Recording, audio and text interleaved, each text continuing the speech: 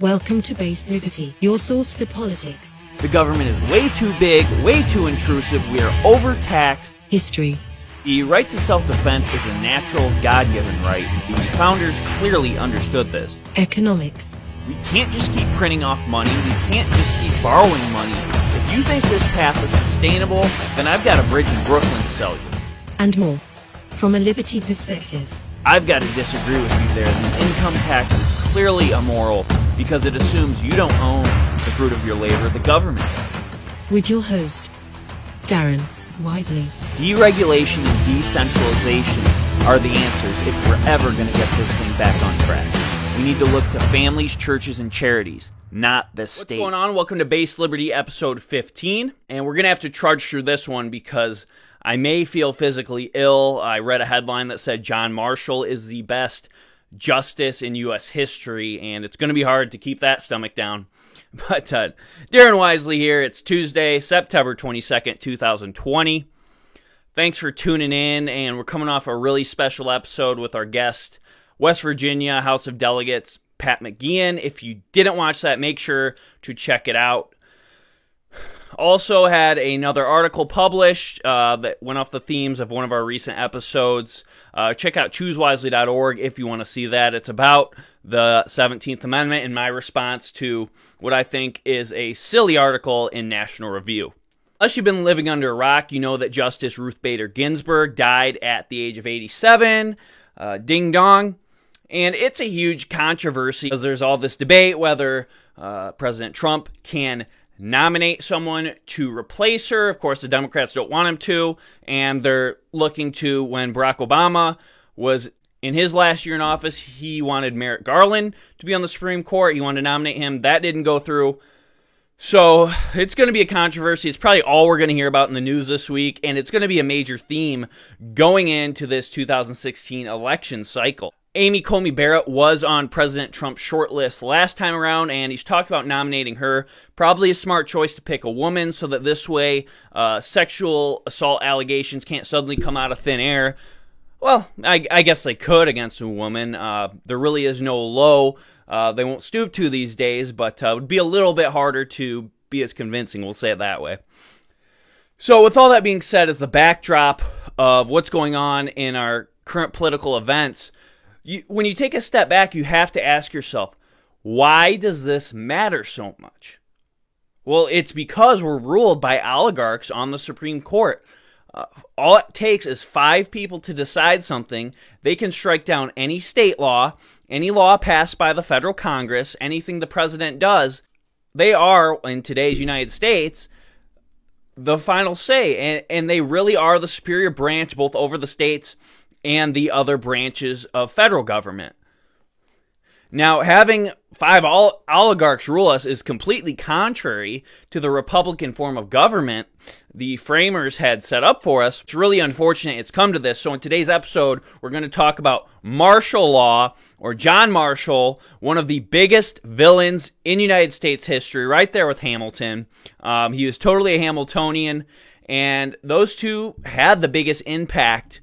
Well, other than George Washington, of course, without George Washington as the general of the army, we don't win, and the United States doesn't separate from Britain. But so I would say that Washington technically had the biggest influence of any individual. But after the Republic is formed, and Washington had a big role, of course, in the early Republic, but the two that had the biggest lasting impact that we still feel today would be Alexander Hamilton and John Marshall. You hear a lot of conservatives, you don't really hear many progressives call themselves originalists these days, but conservatives will say, oh, I believe in originalism, I'm an originalist. Well, if they believe a lot of these things that John Marshall and Supreme Court justices since, these precedents they have put in place, or they support this, they aren't truly originalists. Because if you're an originalist, you support the original intent of the Constitution, not quote-unquote constitutional law, which 90+% of the time has nothing to do with the Constitution. And constitutional law is taught from elementary school, high schools, colleges, and even in law school as if they were amendments to the Constitution. But that is not true at all. Constitutional law is just 5 people's opinion on the Constitution, and sometimes it is completely contrary to the original intent of the Constitution. So that is something to keep in mind. I don't care where this lawyer has their degree from. Many times they're completely wrong. Now, they may know what the state of the law is currently, but when it comes to knowing the Constitution, I hear time and time again, well, this lawyer said this about the... Okay, maybe that's the state of the law. That's not the Constitution. It really grinds my gears, and it really grinds my gears when so-called originalists are not in line at all with the original Constitution. So let's explain, let's get into that. We got to set the table, and we have these 2 competing factions before the Constitution is ratified and in the early Republic. You have the Federalists, who are the nationalists, the big government, the centralizers, the Hamiltonians, and the Jeffersonians, the Republicans, what your school books would call the Democratic Republicans. Of course, they didn't call themselves that. Yeah, let's call ourselves the Democratic-Republicans, but they didn't really have a real name, so I call them the Republicans. You can call them the Jeffersonians, the Democratic Republicans, what have you. Not to be confused with the GOP Republicans, started in 1854, the party of Lincoln that still exists today, or the Democrats, which were the party of Jackson, also still exists today, albeit in a very different form. I'm not going to get into the whole factional differences. I covered a lot of that in episode 4, when I talked about nullification, the spirit of 98, but some of these topics are going to come into play, so I might just touch on a little as a refresher. So, setting the table here, John Adams is president. It went into detail in episode 4. If you haven't checked it, watch it out, and it'll make some of this make a lot more sense. But people were sick and tired of the Federalists, of them completely destroying the liberties that they had fought so hard for not long earlier in the American War for Independence. Because of this, there was what they call the Revolution of 1800, this wave of support for the Republicans, who were the true Federalists. So they take over the Congress. Jefferson becomes president in 1800. John Adams is the lame duck president. He was so unpopular, he actually came in 3rd place. Imagine today an incumbent coming in 3rd place. That'd be funny. The Federalists, as they're all coming out of power, Jefferson's administration's about to come in their last year, they passed the Judiciary Act.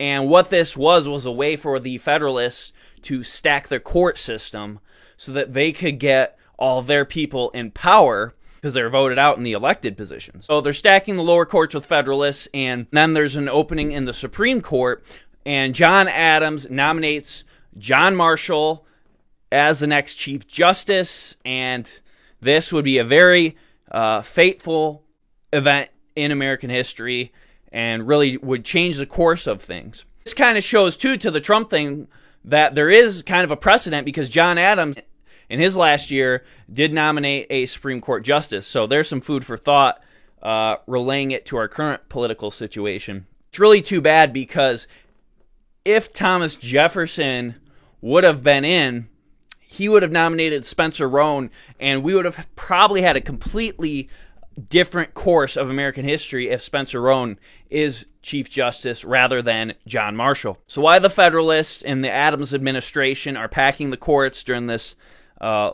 lame duck year? There's a position called Justice of the Peace. It's really a lowly judicial position, but it is appointed. And the Secretary of State at that time is supposed to deliver the stack of appointments to the different positions that are appointed. And the Secretary of State says, you know what, I don't feel like doing this. I'm going to let the next guy, who will be James Madison, come in here and deliver these for me. One of these individuals who was nominated for Justice of the Peace is William Marbury, and he never gets his nomination because of this lazy slob Secretary of State. Well, who is this lazy slob Secretary of State? None other than John Marshall. And actually, the one who I heard call him a lazy slob was Brian McClanahan. Check out his books. He's got Founding Fathers Guide to the Constitution. He's got a book on Hamilton. You can learn so much from him, and I'll link to some of that stuff, so if you're interested, you can learn more, because I really want to pump up people who have really good work and who I've learned a lot from. Brian says that John Marshall was always late and disheveled, just a total slob. So this slob doesn't do his job. He doesn't pass out these appointments.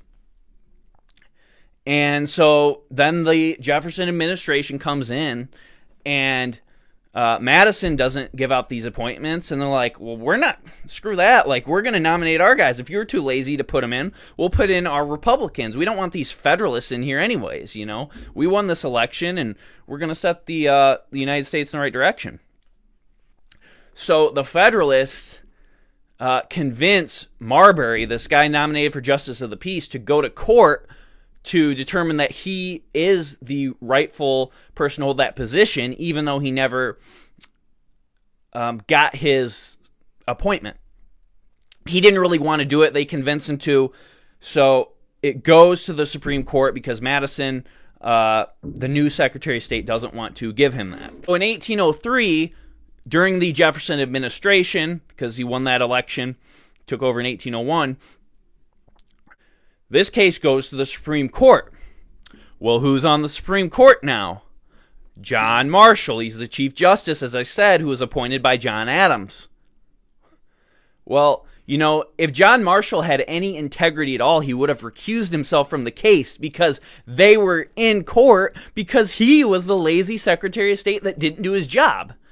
But no, John Marshall's not going to do that. This case, Marbury v. Madison, the case that would change the entire landscape of American history, says that the courts can expand and interpret law, and it defined judicial review in the United States.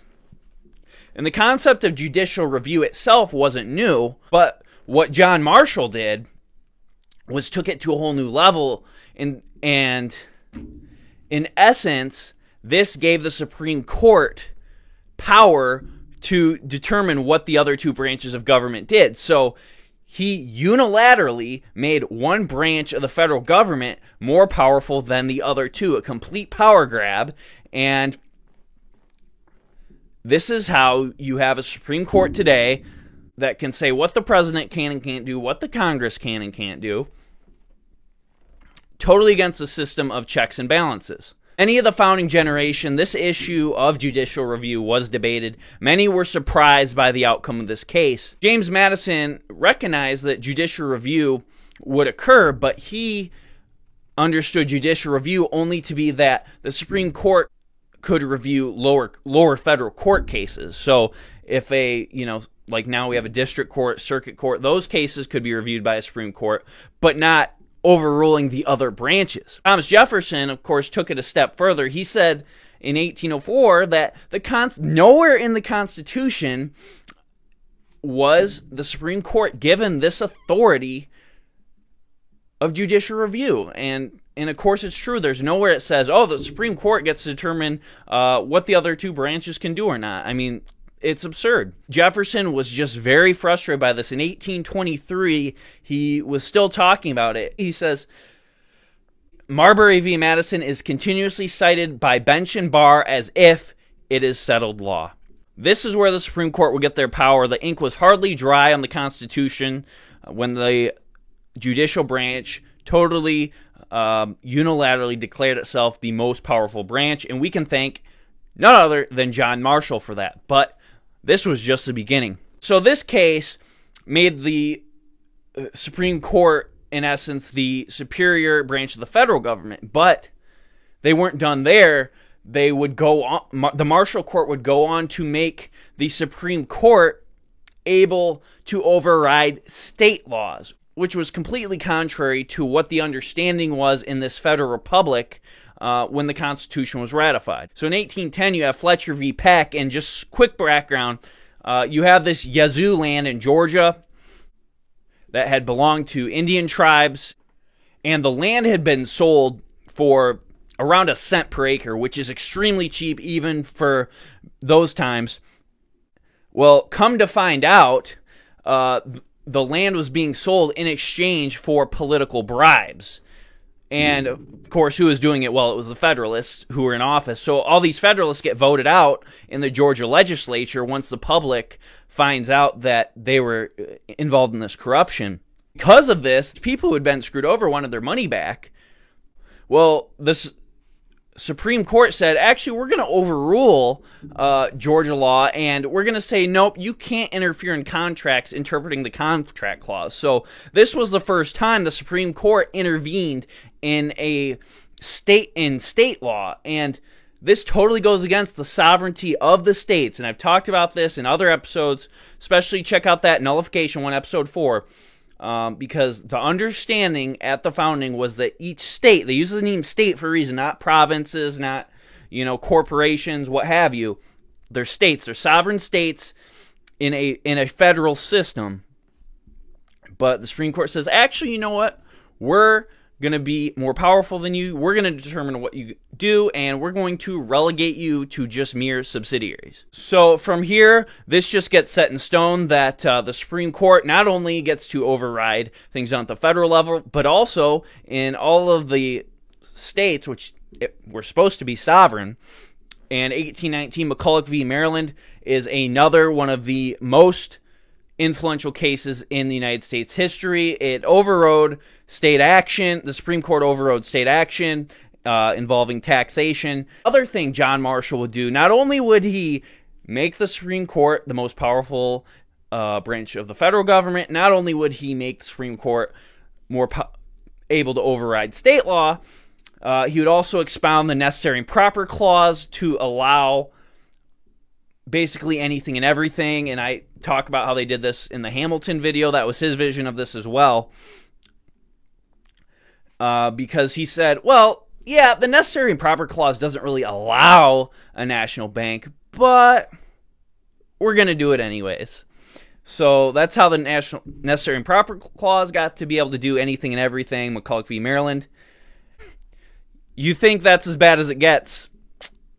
Nope, there's more. In 1824, they then used the Commerce Clause to do anything and everything. And this was in Gibbons v. Ogden, setting the stage for basically anything to be taxed and regulated using the Commerce Clause. And that's how you get cases that I've talked about, like Wickard v. Filburn, Gonzalez v. Reich. And now the federal government regulates everything that goes on. Now, there was one okay case, 1833, Barron v. Baltimore, but that's a topic for a different episode. The key takeaway here is if you like that the Supreme Court can make decisions like Roe v. Wade, where it says, you know what, we get to determine what all the states can do, all 50 states. Thank John Marshall. If you like that the Supreme Court can force Obamacare down our throat, you think John Roberts was bad, where did this come from? John Marshall. John Marshall had his little buddy on his court, his protege, Joseph Story. Oh, he had a story for you. We'll talk about Joseph Story in another day. If you like that anything you do can be taxed, can be regulated, can be criminalized, John Marshall. John Marshall set the stage for the federal government to do anything and everything, to override state law, and to create an oligarchy of 5 that can overrule anything else the federal and state governments do. Completely contrary to a federalist system, completely contrary to a Republican form of government. That's why John Marshall is at least in the top 5, probably the top 3, probably the second biggest villain in United States history, but he's not talked about enough. He's praised, wrongly so. There is a law school named after him. I think it's known as the worst law school in the nation. Fitting. But if someone says they're originalists, now you say, really, you're an originalist? Do you think the Supreme Court should have final say on everything and everything? They say yes. If they cite case law, you're not an originalist. Originalist is about the original Constitution, not martial law. Hey, thanks for listening. Have a great week. Hope you enjoyed this episode. Check out what we're doing on choosewisely.org. If you like what we're doing, like, share, and subscribe. It'll really help us keep the lights on and bring you more content. Take care. Have a great week.